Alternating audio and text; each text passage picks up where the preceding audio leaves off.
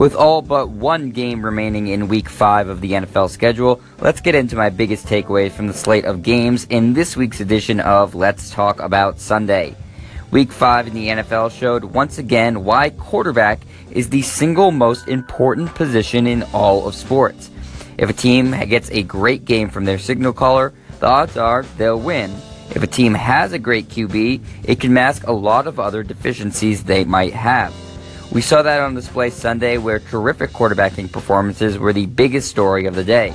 Carson Wentz, Cam Newton, Phillip Rivers, Aaron Rodgers, and Alex Smith all played outstanding games at quarterback en route to helping their teams pick up victories. Whether it was Newton's second straight 300-plus yard, 3 TD performance, Aaron Rodgers' miraculous game-winning touchdown drive in Dallas with just over a minute remaining, or Alex Smith continuing his remarkable career year, the QB position was well represented Sunday in the NFL. Even in a losing effort, Texans rookie quarterback Deshaun Watson continued to take the league by storm, tossing 5 touchdowns against Kansas City. It's a well-known fact that the best way to give your franchise a chance to win starts with the quarterback, and while the players I mentioned above all give their teams stability at that position, other teams showed Sunday what happens when you're less fortunate. The Cleveland Browns, who have perennially struggled to find a competent quarterback, were forced to pull their starter, rookie DeShone Kizer, from the game after he stunk up the field in an eventual 17-14 loss to the Jets. The Dolphins and Titans battled to see which team could get the worst play out of their QB, with Matt Castle filling in on Tennessee for the injured Marcus Mariota. Opposing him was Jay Cutler, whose Dolphins won the game despite only amounting for 92 yards through the air with a TD and interception. Castle wasn't much better, throwing for 141 yards and a touchdown while losing a fumble.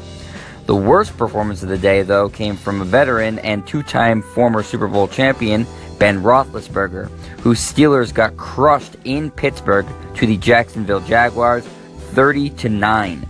Big Ben seemed determined to give the ball to the Jags as much as he could, tossing a whopping 5 interceptions, including 2 pick sixes. After the game, Roethlisberger, who considered retirement in the offseason, suggested, quote, "Maybe I don't have it anymore," end quote, in a statement that can't inspire much confidence in Pittsburgh. For what it's worth, the Jaguars QB Blake Bortles was also terrible in this one, throwing 95 yards with no TDs and an interception. So what did we learn Sunday? Something we already know very well. If you want to compete in the NFL on a week-to-week basis, you need to have good play from the most important position in sports. Keep it here on the Sports Rundown to hear the rest of my Week 5 NFL thoughts and takeaways. I'm Jet Stryer, and this is your home for the best quick-hitting sports news only on Anchor.